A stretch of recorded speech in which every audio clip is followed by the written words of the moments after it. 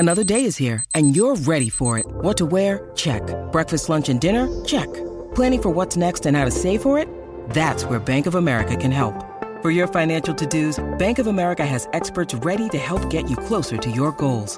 Get started at one of our local financial centers or 24/7 in our mobile banking app. Find a location near you at bankofamerica.com/talktous. What would you like the power to do? Mobile banking requires downloading the app and is only available for select devices. Message and data rates may apply. Bank of America N.A., member FDIC.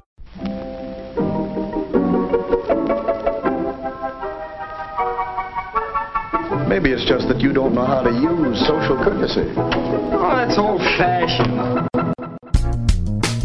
Watch how Lizzie Post and Dan Post act as host and hostess.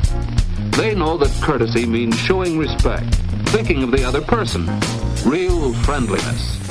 Hello, and welcome to Awesome Etiquette, where we explore modern etiquette through the lens of consideration, respect, and honesty. On today's show, we take your questions on bringing a cocktail to the dinner table, passing by others in a row at a theater, telling a stranger their shirt is inside out, and neighbors letting themselves in unannounced. For Awesome Etiquette sustaining members, our question of the week is about calling people Miss, Ms., Mrs., or Mr. once you're an adult. Plus your most excellent feedback, etiquette salute, and a postscript that is the second half of Lizzie's interview with author Emily Ladau. All that's coming up. Awesome Etiquette comes to you from the studios of our home offices in snowy Vermont and is proud to be produced by the Emily Post Institute. I'm Lizzie Post. And I'm Dan Post-Senning, and it is so good to be back with you today. It's really nice to be back on the mic with you, too. But I'll tell you, it was even more fun to kind of kick off yesterday afternoon, headed up to Bridgeside Books to sign books. Thank you for everyone who placed orders. And then you and I bagged off for the afternoon to watch your kids and go sledding together. And it was so much fun, Dan. I was so glad that we did that, and we enjoyed all that winter has to offer. I was so glad, too. I had a very sad 6-year-old on Sunday when I was out digging our house out from under all this snow and very much feeling the pressure of nighttime coming and it's going to freeze and all this snow's going to turn to ice. Yeah. I've just got to get it off the windows. Yeah. And there's Anisha out on the front lawn holding her sled saying, it's more fun to sled when there are other people. And sure enough, 2 days later, Lizzie Post says, I really just have to get some sledding in. And I said, well, I have to watch the kids this afternoon. We could combine these things. We could. And we did. And it was a lot of fun. And also just always great to be up and visit and get to see the kiddos. I hear them over the phone a lot, but I don't always see them. And so it was nice to head on up to the mountain for a day. Well, and they change. Give them a couple months and they look a little different. They do. But no, it was really, really fun way to spend the day and fun to kind of like cousin connect too. You and I do a really good job, I feel like, of balancing in our morning call, which usually runs about an hour from 9 to 10, of touching base on both life stuff, but also like mostly work stuff. And it's really fun to kind of dedicate a longer afternoon to the life stuff and like hear what we're planning and what trips people are thinking of doing and, what developmental stages the kids are hitting. Hard to talk budgets and strategic thinking when you're sitting on a giant inflatable unicorn. It's very hard to talk about those things on that unicorn. Or being convinced by a 6-year-old that no, the unicorn doesn't hit the trees. Don't worry, you can go right through. It's magical. It's magical. Oh, it was fun. It was a lot of fun. It was fun. And it is also fun to be back on the mic. I know our show has continued to air continuously, but we had stacked up some episodes so Chris could have his vacation in sunny Florida. Welcome back, Chris. So good to have you back in the wintry north.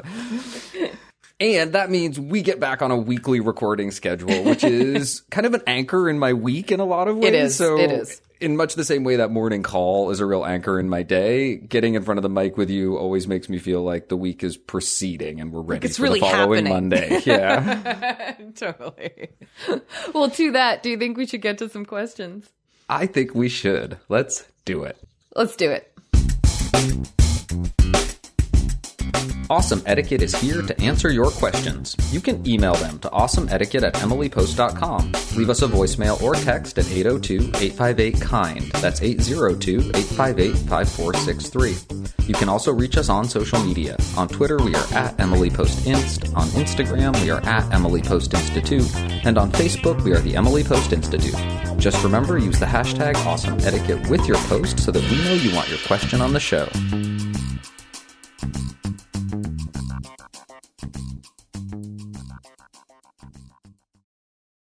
Our first question is titled Drinks with Dinner. To whom it may concern, I was always taught that one should dispose or finish one's cocktail before being seated at the dinner table for dinner. And that it was bad form to drink a cocktail at the dinner table because there was an entirely new set of liquids matched to the courses of food being served. These days, I frequently see people drinking cocktails with their dinner serving and even ordering additional drinks during dinner. Should I change the crowd I'm dining with or get adjusted to the new and changing world? Best, Peter. Peter, I appreciate the good humor with which this question is asked. Lizzie Post, I'll confess, I'm a little out of my depth here. I definitely have heard of the traditional etiquette that you don't bring your pre-dinner cocktail to the table with you for exactly the reason described in Peter's question. Yeah.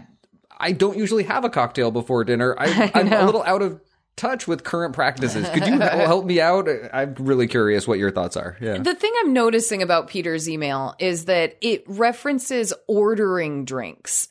And that to me suggests that Peter's talking about dinners out, where I think it might be more common that even if a particular wine is paired with a particular meal or a particular course in the meal, that someone just might feel more free because they could be paying for their own way. Like I don't know the particular setups, if these are dinners where people are being treated to a prefixed course, you know what I mean? A prefixed menu, or if it's just, we're all going out to dinner and we ordered wine for the table, but this person's also ordering a cocktail. Yeah. You know, I'm not sure exactly which situations we're talking about, but regardless, it's happening at a restaurant where I think it's much more common. And that's, Peter, where I would say, that one I'm not going to worry about too much. But at someone's home, I don't think Emily Post Etiquette would advise a guest to get up from the dinner table and go fix a drink at the bar and bring it back to the dinner table.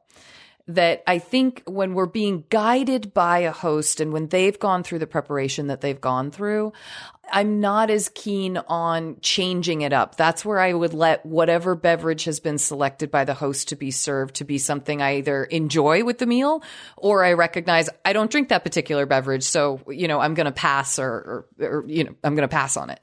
But yeah, my feelings, cuz, are that out and about on town, and especially in a not hosted, but a just friends gathering for dinner situation, totally fine. Here at someone's home where you're being hosted and they've really planned that menu. And it's not like your sister or your best friend who, like, you know that that's their favorite thing. So, you know, they're going to bring that glass to the table. It's like, it's funny, even the home situation, it would depend on the situation whether I would do it or not. My knowledge of the host, you know? Absolutely. As I'm hearing you talk, I'm thinking to myself, phew, I'm not as out of my depth as I thought at the start of this question. Because I was really thinking I would be following a host's lead. Yeah. And I would really be looking to a host for cues about it. And the more casual the situation, the more comfortable I'd feel really being comfortable and doing what suited me or what brought me sort of pleasure or enjoyment during the meal. But then I also started to raise a question in my mind of what is formal? Is it a set of rules or is it a feeling around an event or a meal? And it's a little bit of both. It's the interplay between those things. And if I started to get a feeling that the situation was more formal, either from the invitation or the attire or the way the menu's presented or the way the host is interacting with me, the occasion, I would definitely start to hew more closely to what I would think of as the traditional guidelines for those situations. And maybe I wouldn't look for a new set of friends, but I would definitely lean more towards the traditional expectation. But I also really liked the way you carved out space for the more casual get-together, the more relaxed get-together. And that is a big part of the changing world that we live in. Dan, I also don't want this advice to do a thing that I don't love that happens with etiquette advice sometimes. And that's to think, oh, so if it's poor etiquette for my guests to just grab whatever they want to drink and bring it to the table, I, as a host, should invite them to do that so that they know it's okay. I like that sentiment for when it's that casual moment, it's that closer relationship, it's not the big production dinner party. Like, I like that idea. What I wouldn't want is for that consideration on a familiar level to all of a sudden become the trending norm, like as if it should happen everywhere. That's something that can happen with etiquette that really drives me nuts, because we do have different levels of formality, and there are occasions where you wouldn't want to do that.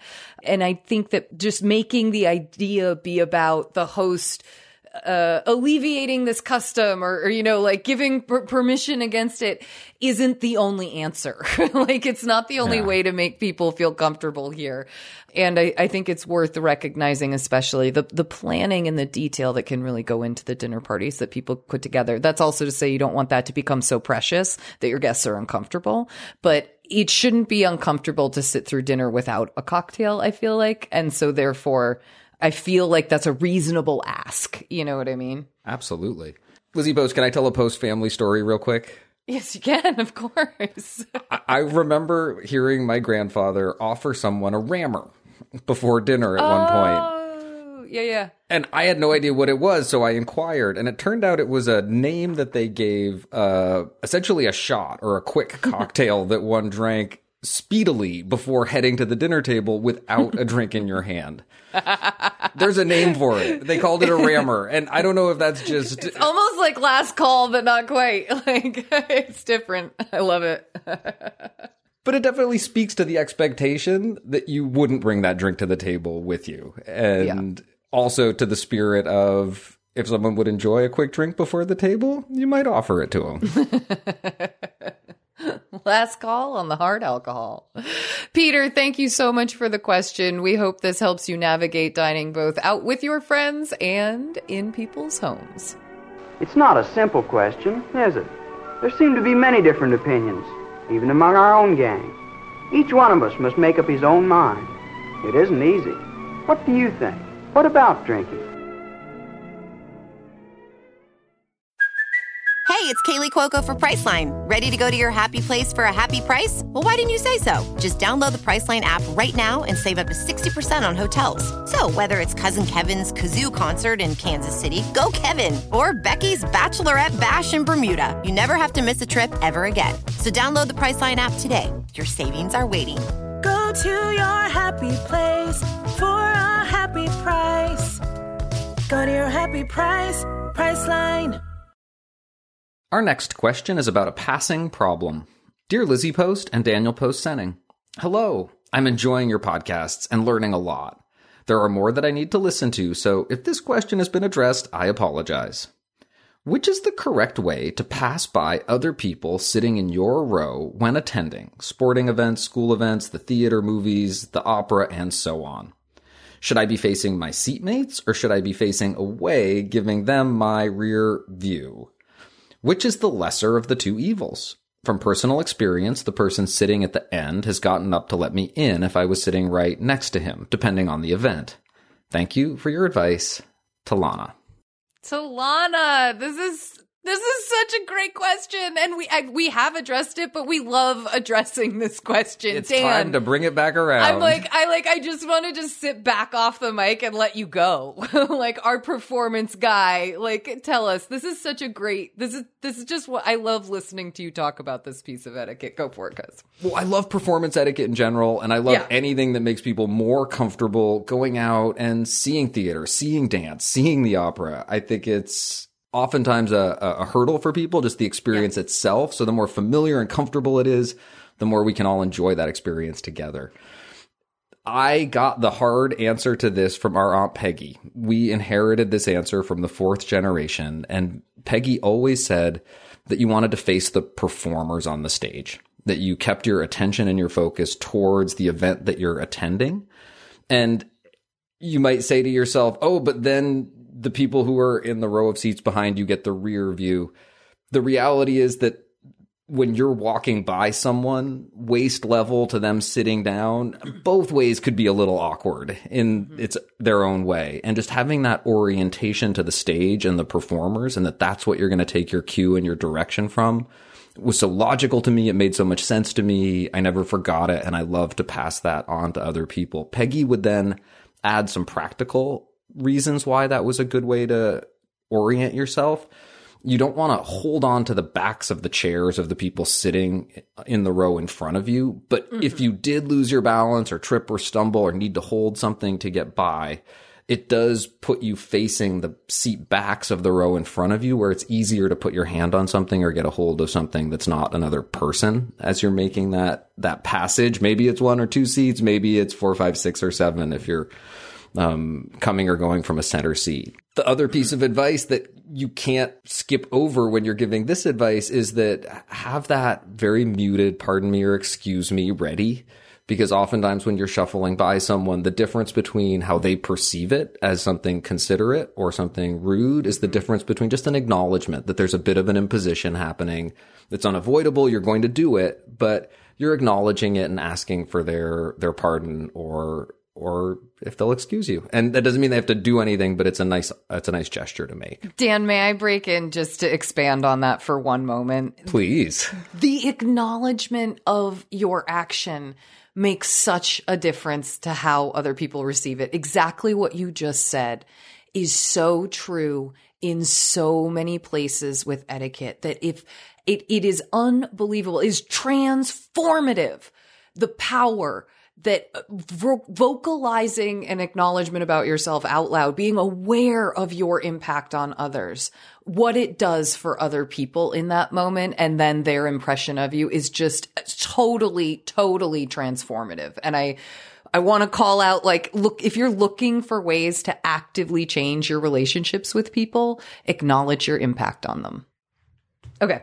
PSA aside. I wish there was a way for me to continue to draw this answer out, but it's an etiquette question where there is an answer. There's a way that we would suggest is an appropriate way to do it and a good way to do it, an advisable way to do it. I also really like the little note about the person on the end seat offering to stand up and let someone in or let someone pass. It's such a nice gesture. If it is something that you can do, if you find yourself in that situation, it doesn't matter what your gender or what the gender of the person entering the aisle is. I think it's a really nice thing to do or to offer to do for someone. Dan, final question before we wrap this one up. What should you do if you're the person in the seat, you're not on the end? Do you get up halfway? Is that more of a disturbance to the people behind you? Do you just lean back as far as you can? Do you kind of, when people they call it the Duchess slant, when you turn your feet legs to that diagonal, turn so your there's legs a little on more that room. diagonal. Yeah. Is that stuff we should be doing if we're seated and someone needs to get by? I think it's nice. I think if you can do it, like you say, without creating more of a disturbance for the people behind you, and sometimes by standing up a little bit, letting someone through, it happens quicker, it's faster, it's easier, and you're less obstructed. I think that's a question where the practical concerns really come into play. Mm-hmm. If you've got a little bag down on the floor in front of you, pulling that back so they don't trip over it, I think is another nice thing to do, and just show some awareness, show some consideration. Talana, thank you so much for this question. We're so glad that you're enjoying the podcast and working your way through the archive. We hope you enjoy our answer. Another expression we need all the time is excuse me.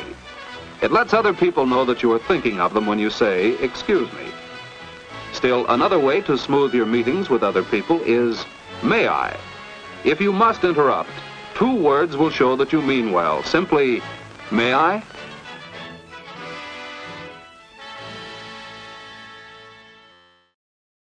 This episode is brought to you by Reese's Peanut Butter Cups. In breaking news, leading scientists worldwide are conducting experiments to determine if Reese's Peanut Butter Cups are the perfect combination of peanut butter and chocolate. However, it appears the study was inconclusive, as the scientists couldn't help but eat all the Reese's. Because when you want something sweet, you can't do better than Reese's. Find Reese's now at a store near you. Our next question is titled Wardrobe Malfunction Matter. Good morning. My wife and I were dining out on Saturday at a mid-range restaurant in a hotel. The Tavern at Essex Inn. You may know it. We do know it. I totally know the Tavern. We were midway through our meal when a couple were seated next to us. This seemed to be a mother-daughter pair, and hearing the one call the other mom confirmed that. The mother was middle-aged. I noticed something odd in a reflection in the window. The mother's shirt tag on the outside. A casual glance over confirmed that seeing the exposed seams, yes, the mother's shirt was on inside out. This caused a quiet conversation between my wife and I. Should we mention it? Maybe there were legitimate reasons for the shirt being inside out, a spill or stain. Would it cause more embarrassment to have a stranger tip her off than to have gone through the entire evening wearing a shirt inside out, and I'm guessing then realizing it like later when you get home? We immediately thought of your podcast and what would be the proper thing to do. In the end, we decided to say nothing, thinking that was the right thing to do or not do. What do you think would be best? A dinner dilemma in Vermont. That's delightful. Isn't that delightful? Lizzie Post, one sentence answer. I think they made the right call. What do you think? Absolutely. I think they did the absolute right thing. I think the whole idea of the right thing to do being not doing something is worth a postscript at some point. Okay, good to know. I've heard you talk about discretion, the ability to hear something and then not engage like you know it, to let it go if it's personal information or something that someone would rather be private. I've heard you talk about the ability to just self-edit and not say everything that occurs to you out of consideration for someone, or not ask every question. And a lesson hard learned by myself, yes.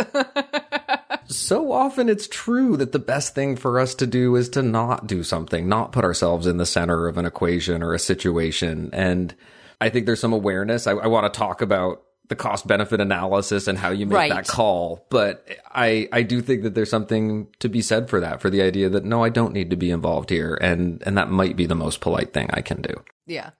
So ways that we get there are that you're noticing something that could potentially be embarrassing, but you're not very close to the person. You are effectively a stranger. It's a very good self-check in the very first moments, is just, oh, wait. This person doesn't know me at all, you know? And I think that's a worthwhile step one in this evaluation process. Step number two, they're with someone else. My bet, especially now knowing that you've heard the one call the other mom, is that she's got someone there with her who's a buddy. You know, I mean, we don't know their relationship, but she's got someone there with her. If this were someone in line headed into an event and they were on their own, I might consider more whether or not to tap that shoulder and say, you know, I'm sure you're probably already aware, but just in case you're not, your shirt does appear to be inside out. And I say appear because fashion has fooled me at times. The tag is a good indication at this part, but Dan even knows I received a sweater for Christmas. So I was like, I don't know which way's front or back. Like, you know, you remember that sweater. And so there is a little bit of a just like check yourself with that language that you use, so that there's the possibility for you to be wrong. But again, a person alone headed into an event, maybe there's going to be a lot of photography happening at that event, and you wouldn't want that sweater or shirt or dress to be inside out.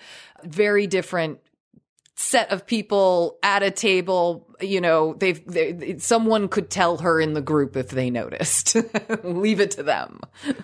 I also think when I'm doing that cost-benefit analysis, I say to myself, and I can hear this implicit in the scenario you described, what's the harm? Yeah. What's the potential awkwardness or discomfort that happens if you don't say anything, it's not discovered, and this person finds out later? And for me, an inside-out shirt, dining out with friends and family in Vermont is probably not going to be that awkward or embarrassing for someone, at least in my world. You can't know everyone else's perspective or something, but from the best of my knowledge, that's a survivable awkwardness or embarrassment. Yeah. And like you say, doesn't rise to the level of where I'm going to cross all these other boundaries. I don't know this person. I'm in a public place where they're not expecting to be approached and talked to about things like attire and dress and presentation. It's a broccoli rule analysis. If you could help someone avoid awkwardness or embarrassment, maybe you would. But it doesn't quite rise to that broccoli rule level where I say to myself, I would want someone to tell me if I were in that situation. I love that filter to put it through. A dinner dilemma in Vermont. We're just delighted that you're dining out and enjoying restaurants that we think are excellent, and that you also are listening to the show and looking at situations through the lens of awesome etiquette. It is so much fun to hear. Thank you for submitting the question and giving us all something to think about. Well, now, charm is the ability to make other people happy and comfortable with you. Now, that means that you must forget yourself and concentrate on putting the other person at ease. Right? Why, Mary, I never thought of it that way. Our next question is about a newly nervous neighbor. Ooh. Hello, Lizzie and Dan. I live alone in a townhome. My newer neighbor and I at one point exchanged keys for emergencies. Well, she gave me a key, I gave her her own door code. It was originally so I could watch her cat for 2 weeks. She asked, I said okay, it was unpaid, and I was happy to. Once I asked her, when I was going to be gone the whole day, if she could let my dog out back around noon. She happily did. Great, right? We seemed to be starting a good neighbor relationship. Okay, so the other evening, around 7 p.m., it's dark outside, my shades are closed. I was sitting in my living room reading. Suddenly I heard my lock disengage and someone walked in. My entry was dark and is behind a wall, so I did not know who. No one said, "Hi, it's me," or anything. I completely panicked. I said, "Hello?"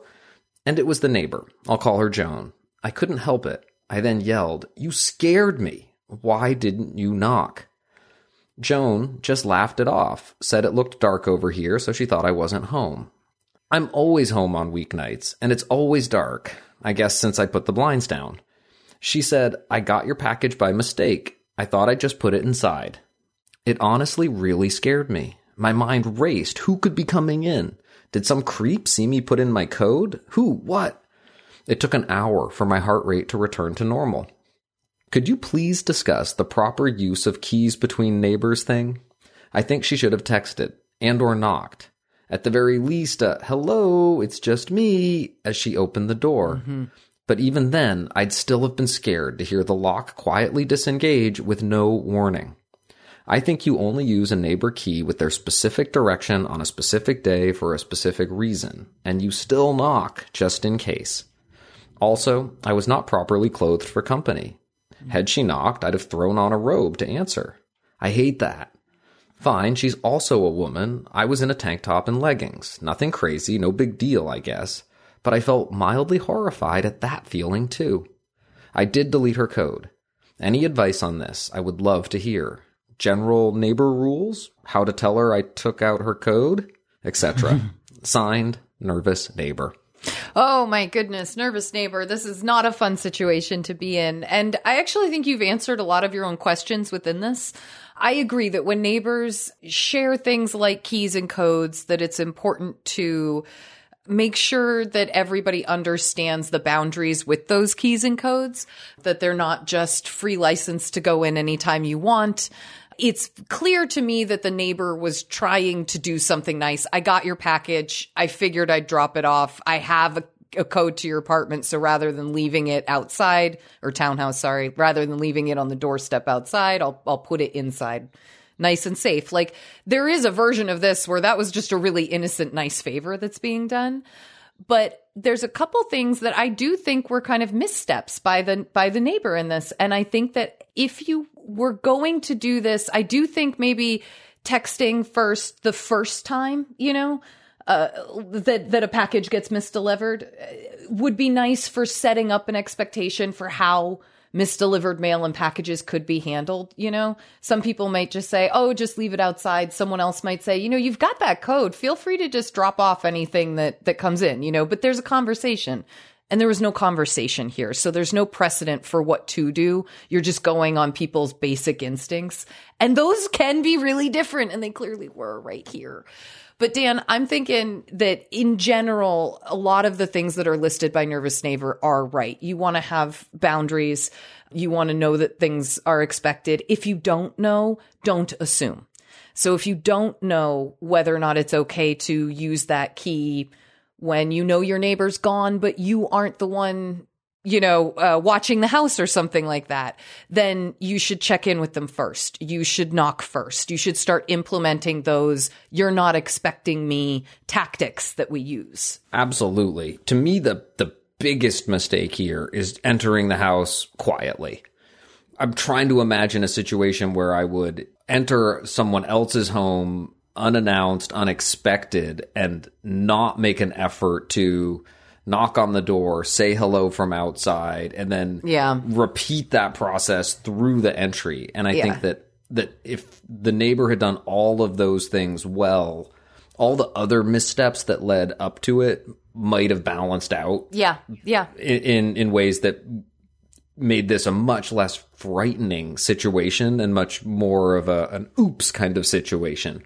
I'm hearing from Nervous Neighbor just that this was a really scary moment. Yeah. That there was someone creeping into the house and they didn't know who it was, that they're shouting out, that they find out it's fine, it's all okay, but that you spend an hour in that state of fight or flight, hyper accelerated biological response. That's a lot to put someone through. And it could be avoided by really announcing yourself as you enter. And particularly if you're unexpected, I want to put myself in that other person's shoes. They think no one's home. They think you're doing you a favor by putting that package inside where it's not going to get grabbed by someone. But the end result is serious enough that I really want to find the moment that I think is the biggest infraction. And to me, it's that. Yeah. And I just can't imagine myself doing the same thing without a slightly different set of behavior layered on top of it that I think would have prevented the worst of this outcome. Here's the part of it where I might change tact a little bit from what Nervous Neighbor chose to do. And I think it's a personal preference thing. When it comes to, do I tell the person that I've changed their code and I don't want them to have access anymore? It's a bigger conversation for sure. And I think some folks will want to change that code. Other people will just want to have a conversation to set the expectations up. But I do think that regardless, that it's okay for you to express that particular moment was frightening for you to a degree that it made you realize you don't feel comfortable having someone have a code to your home. And I don't know how that impacts maybe the pet care or the things that were going on, and whether that means no longer can those things happen, or if it's just, no, each time we decide to let those things happen, I'll reset a new code for you and you can use that code to come into my house. You know what I mean? That I would want to try to not totally burn the bridge. And I don't think that Nervous Neighbor wants to burn this bridge. But in terms of, do you talk to them about it? I do think you would want to let them know rather than just, clearly this person felt comfortable using the code on their own for what they thought seemed like an innocuous favor. You know what I mean? But I think it would be best to let them know you've made that change. Be honest about that. I think you could. I leaned the other way with it. Interesting. And I having heard myself say this was a frightening experience, I can absolutely have room in my world for wanting to have a conversation with that neighbor and let them know just how scary that was for you, and that you want to be sure they know it so that in the future something like that doesn't happen again. And if they knew the impact that it had, you're sure that it wouldn't. And I think you could have that conversation well, and in a way that didn't necessarily mean the end of a growing positive neighbor relationship. I love this idea of technology freeing us up where you can hand out independent codes where you don't need to go get that key back. You don't have to have that conversation if you don't want to. You can just deactivate that code and it's never going to happen again. And the moment where that person tells you, oh, I was hoping to do X, Y, or Z, you can say, oh, yeah, no, those codes, I changed them, but the next time I'll give you a new one. We need to be sure that you can get in. I'll generate a code for you. And there you go. The other thought that I had was that you could offer to return the key that you're holding. That's this other person's key. Give that same courtesy back the other way. And not just hold their key. Yeah. And it might provide a moment to open up a discussion about how much access or how you could get a feel for how far into that conversation you wanted to go in a natural way by returning that key or offering to return that key. It might be a way to open the door to another kind of conversation about when and how you gain access to each other's homes. Nervous neighbors, there's no one complete straight line with this particular issue between neighbors, because some neighbors are going to be close enough that it'll be fine, and other neighbors, they will never get to the point of exchanging keys or codes. However, I do think that one of the best through lines we can take from this entire example is the one that Dan had settled on, which is that announcing yourself, whether you have that key or not, is probably worth it. That just giving a hello can make a really big difference as you're coming in a door. Nervous neighbor, we're so sorry that this happened to you. It sounds truly frightening, but we're also really glad that you shared it with us, and we hope that our answer helps someone else not be put in this situation in the future. There's no getting around it. What we did was wrong, and we all know it now. Thank you for your questions. Please send us updates or feedback on our answers to awesomeetiquette@emilypost.com, or you can leave a voicemail or text at 802-858-KIND. That's 802-858-5463. You can also find us on social media. On Twitter, we are at @EmilyPostInst. On Instagram, we are at Emily Post Institute. On Facebook, we are The Emily Post Institute. And you can find us on LinkedIn. Over there, we are The Emily Post Institute.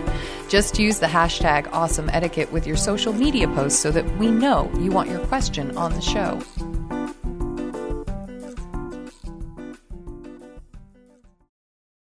If you enjoy Awesome Etiquette, consider becoming a paid subscriber to our Substack by going to emilypost.substack.com. You'll get an ads-free version of the show and access to bonus questions and content, including our discussion threads and community forum.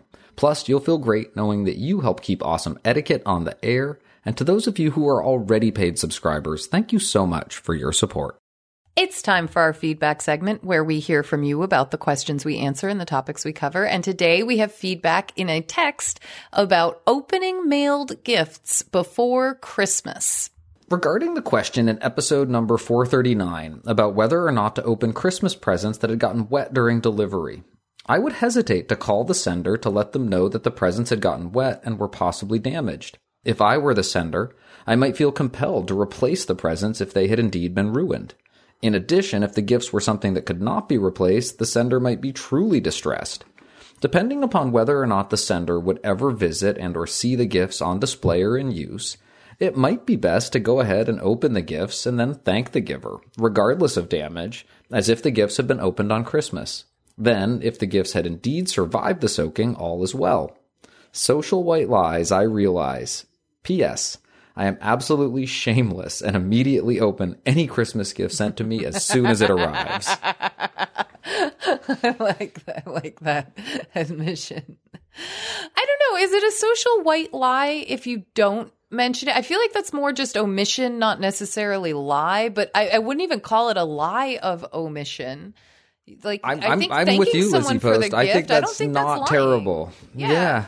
Like, I still would probably do what we suggested in that episode, which is I would probably let them know, but let's throw that caveat in, depending on the situation. You know what I mean? If it's my mother, I'm not going to feel too bad about letting her know how it arrived or what happened. And I'm not as concerned about like compelling someone to replace the gift. Like, I'm not worried about that because that's in their zone. If it arrived, the disappointed, I have more of a concern with. I wouldn't want to disappoint somebody, you know?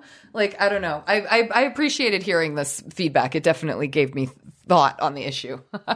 Me too. And I guess as I think more about it, I say to myself, as someone who was giving a gift, there are reasons that I would want to know if something arrived damaged, and it would a little bit depend on the kind of damage. If I'd ordered something that was unique and special and it wasn't packed appropriately and it didn't make it there and it was damaged, there's a very good chance that there's someone else who's responsible and accountable. And by communicating that, you can actually find where that accountability lies and get it replaced or get it fixed dealt with. or get it dealt with in some way. And there's another kind of damage that might happen where it's not necessarily the fault of the person who's originating the shipping, but it's just the way packages get delivered. It got left too far to the right and it was under a gutter and it got soaked. Oh gosh, yes, and totally. It's not something that the shipping company could do any better or worse. It really was just someone placed it in the wrong spot and the rain hit.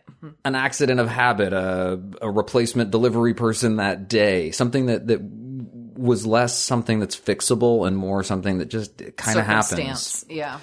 And so a little bit it would have been on the nature of the damage, the nature of the gift, the relationship with the person. But I can certainly see a lot of instances where I would say to myself, sometimes things happen along the way and there's no point in putting those problems back in anyone else's lap. I'm okay with things where they are. I'm okay with people feeling good about having given those gifts. I feel good about receiving them. Things happen. I can let it go. I don't need to tell anyone. To me, there's a lot of room for that in this particular kind of situation. Anonymous, thank you so much for this feedback. It certainly gave both of us something to think about. Thank you for sending us your thoughts and updates. Please keep them coming. You can send your feedback or update to awesomeetiquette@emilypost.com or leave us a voicemail or text at 802-858-KIND. That's 802-858-5463.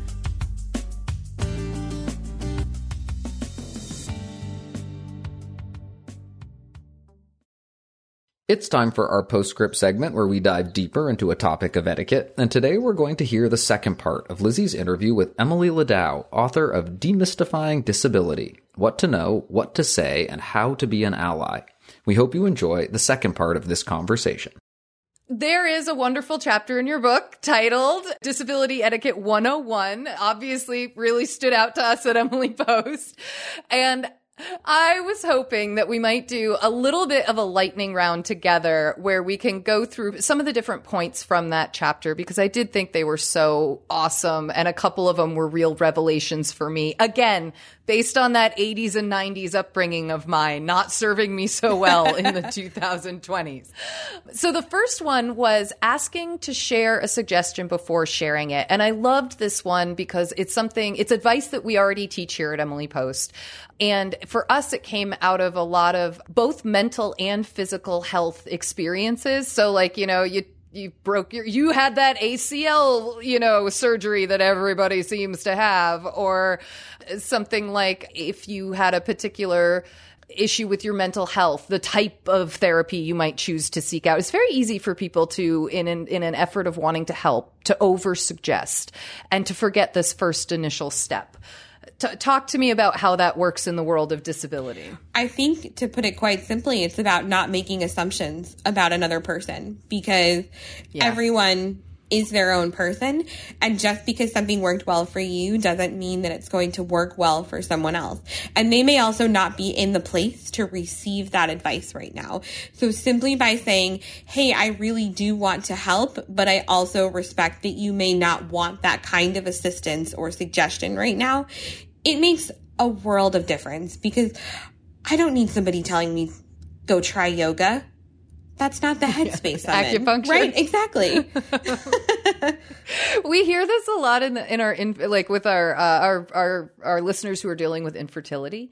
It's like immediately people go down the holistic suggestions. They go down get in and do your IVF ASAP. You can get grants from these people for it. It's like the over suggestion for coming from a good place, but not being filtered through that lens of consideration, respect, and honesty that at least we use here at Emily Post. 100%. So there you go, audience. Some sample language. You could say something like, would you like to hear something that worked for me or my friend? No. Okay. No worries. Yes. Okay, great. This is what worked. Let me send you the link. It's as simple as that, but goes right back to that good old Emily Post advice of stop and think first. Next, and this one I was really excited about because I believe this is the first time we've included it in our big book of etiquette, and that is the idea about asking when you're planning any kind of event or gathering in your home or even at a restaurant or a venue, asking your guests about accommodations that could be made. Our audience is really used to hearing us suggest that you ask about allergies, food restrictions, things like that. But accommodations make such a big difference. And you point out in the book that you might be asking someone who you don't think has an accommodation, but actually they could really appreciate it. I think it's so crucial to put it out there to the group.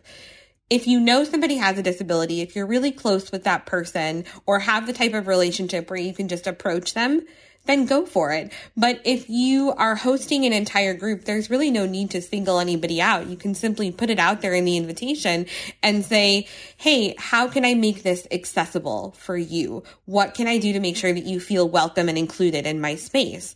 And that has made a world of difference. When somebody says to me, I want you to feel like you belong here, and I'm going to do what I can to make that happen. Whether it is letting me know the layout of their home so that I know how I can navigate, whether it's talking to me about how I prefer to sit at a table. Would I like a chair pulled out, or would I like to get out of my wheelchair and sit in a chair? Small gestures, but it really makes a world of difference. Absolutely. One that I appreciated that we heard someone write in about was that the shoes that they wear really help stabilize them to keep them balanced. So being the moment of entry when they're asked to take their shoes off becomes a very awkward moment for them. And I'm loving the idea that that's even a conversation that could happen before you even arrive, so that you're aware, like, I can leave my shoes on. I know George is going to leave his shoes on because they help him with stability, that kind of a thing. Or you just make it a shoes on event so you don't have to worry about George being singled out or anything either. Right. And then you avoid the awkwardness of the moment that someone arrives and you realize, oh no, I don't know how to handle this situation, because you already had the conversation. Exactly. I love it. I love it. Also, it's such a good advocation for RSVPs, which we have seen dying and we know hosts need them. So it's one more reason to RSVP, or to ask for that RSVP. The next one in the list that we were going to talk about was keeping your hands to yourself. And this is one I've actually feel like my 80s and 90s did me well. They taught me that mobility devices and communication aids are a part of someone's being, their body, their functionality, and that you don't touch them without asking. You don't touch them just ever. And that is a don't go there kind of a one. I really appreciated some of the nuance that you brought to this topic. Tell us a little bit about it from your perspective. The simplest way for me to explain this one is to say, if you would not touch someone who does not have an apparent disability or is not using a mobility device, then don't touch someone who is using a mobility device. It's pretty easy, right? Totally. It's fascinating to me how often strangers will come up and lean on my wheelchair. Would you go up to a stranger and lean on a stranger's shoulder? I would hope not. If you do, maybe we need to have a different etiquette conversation. Yeah, I know. That's like, we'll send you a book for free. So what it really comes down to for me is respecting someone's personal space, but also understanding that that looks different for different people. There are moments where I am very grateful when someone does get a little bit closer to me, or they might bend down a little bit so that I'm not craning my neck to look at them. But then there are also moments where I feel like that is really patronizing. So sometimes it's just about taking a moment to think about the context of the situation.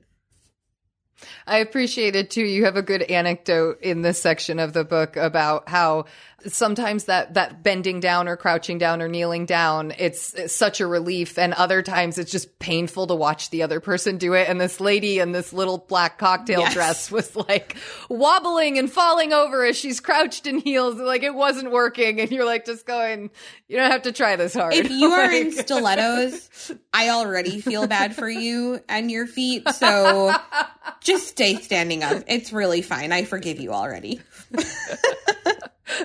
I love it. I love it. This is one that I feel like most of our audience is pretty aware of, but it's the idea that service dogs are really concentrating on a job when they are working. And when you see a service dog who is working, that it's really important that you give that dog space, that you don't try to engage the dog, especially if you have no reason to be engaging the owner of the dog, or the person who is with the dog, I should say. But I was really interested to find that there was advice in the book about how you could engage if you wanted to, that it was about asking first. Yes. ask first is my go-to advice if I had to give one takeaway. Always. Isn't it like, don't you find that as an advice giver? Like, ask first is like it's my favorite. It is a no-fail piece of advice and works every time. But I also think the really important thing here is that when it comes to service dogs, it's not even just a matter of etiquette, it's a matter of safety, because that service dog is guiding someone and making sure that they are not going to crash into something or unsafely cross the street if they're a service dog for someone who has a vision disability.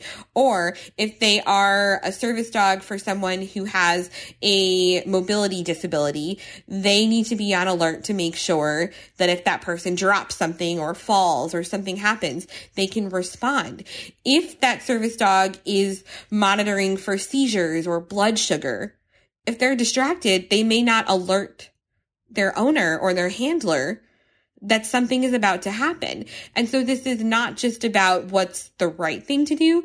It could be a matter of life and death. So this is a really, really important one. I know this can be really hard for kids. So again, parents out there, just really try to remind your kiddos that service animals, when we see either that special harness or the, I don't want to call it a flag, but the penny that sometimes a service animal will wear that says, I'm working, not a pet, is sometimes also what I see written on it.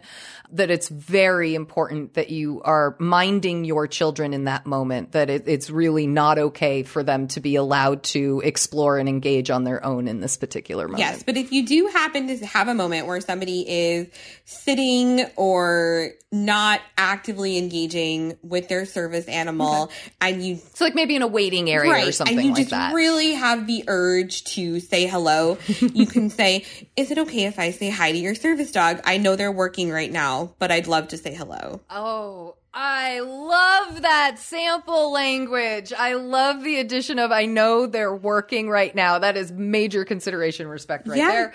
I love it. And if somebody says, you're right, they're working right now, I would prefer that you not say hello, then say, okay, no problem. Just wanted you to know that I think you have a beautiful dog. Love it. Love it. Love it. Love it. The next one is one that I really appreciated learning because I could see how some people would think or how previous advice might have been to do these two things. And that's with someone who has any trouble hearing, that you would flick lights or tap their shoulder as a first choice. And I love that you clarified, no, that's like a last resort.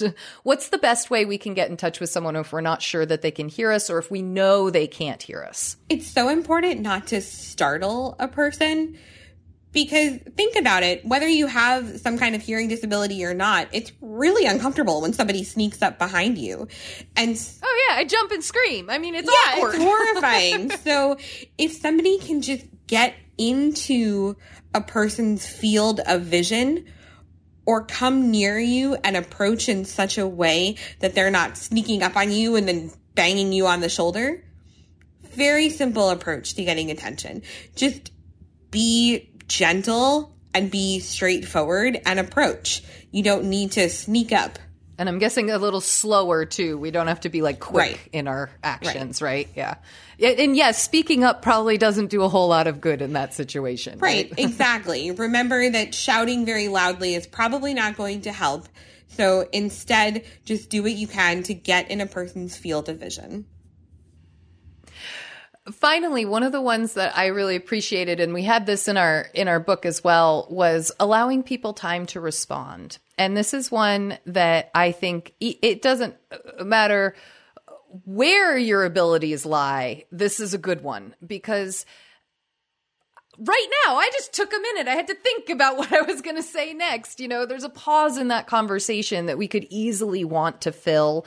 And I think it's very tempting to want to guess at words and finish sentences if someone is taking a little while, if they're stuttering.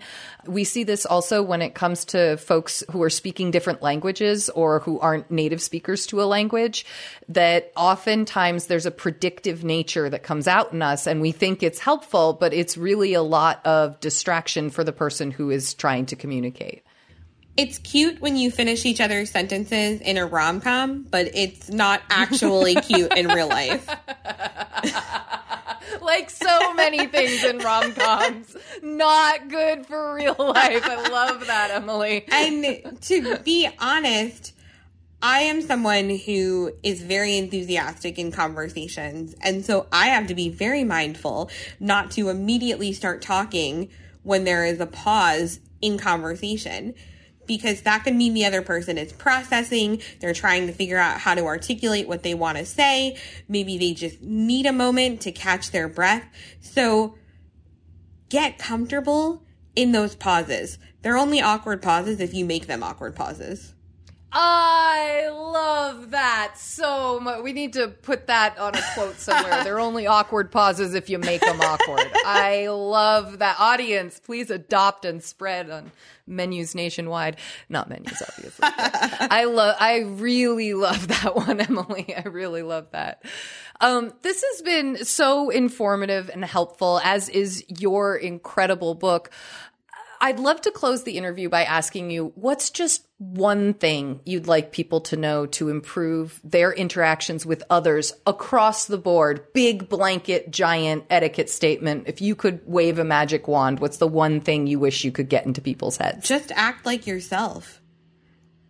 Oh, I love that. Disabled people are people. We are all people, and we are all interacting with other human beings. So there is no reason for us to change who we are as a person, or to expect that someone else is going to change who they are as a person. Just be yourself. I think that was very wisely said. Be yourself. I love it. Emily, thank you so much for taking some time today to chat with us and the Awesome Etiquette audience. Where can our audience members find you and your wonderful book? Well, first of all, this was so wonderful. I had the best time. Oh my goodness. Thank you so much. And as for where people can find me, I love to continue these conversations. So please feel free to look for me online. I'm at emilyladau.com. That's EMILYLADAU.com. And you can find all of my social media on there. But my greatest hope is that you will take this as just one point in a broader journey of learning about disability and etiquette. I love it. Thank you so much for being here with us today. Thank you. I want to add my thanks to Emily Ladau for joining us for this postscript discussion. We like to end our show on a high note, so we turn to you to hear about the good etiquette you're seeing and experiencing out in the world, and that can come in so many forms. Today, we have a salute from sustaining member David. Dear Lizzie, Dan, and team, thanks as always for your wonderful civil podcast.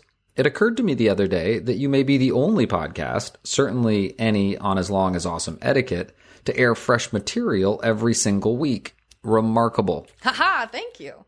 And I just want to acknowledge Patriots Unfiltered, which is the longest running original podcast radio show on the internet. They started in the late 90s and have not missed a week with original content since then. I'm so impressed. But thank you for including us in an august list of people that have done this for a long time. We appreciate it.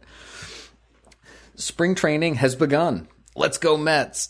And it brings to mind an etiquette salute which predates the show. Some college friends and I took a drive to Cooperstown, New York to see my hero, Willie Mays, inducted into the Baseball Hall of Fame. As we pulled into town, steam began pouring out from under the hood of my friend's car. We rolled it into a nearby service station, and the person told us he'd get it fixed, and we should go and enjoy the day. By the way, this was 1979, and we were very broke college students. It was a great ceremony, a huge thrill to see such greatness so close by. And, with trepidation, we walked back to the service station.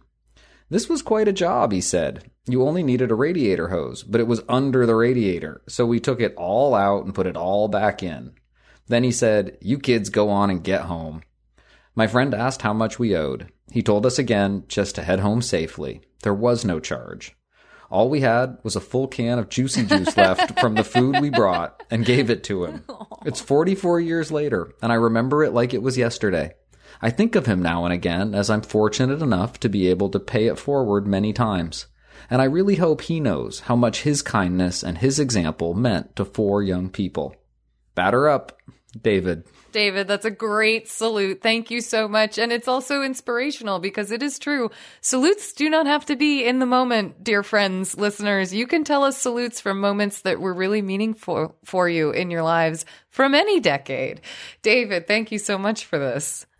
And I'm going to take the challenge, David. This batter is ready. Thank you so much for the salute. And thank you all for listening today. And thank you to everyone who sent us something and everyone who supports us on Substack. Please help us grow this awesome etiquette community and connect with us and share this show with friends, family, and coworkers, however you like to share podcasts.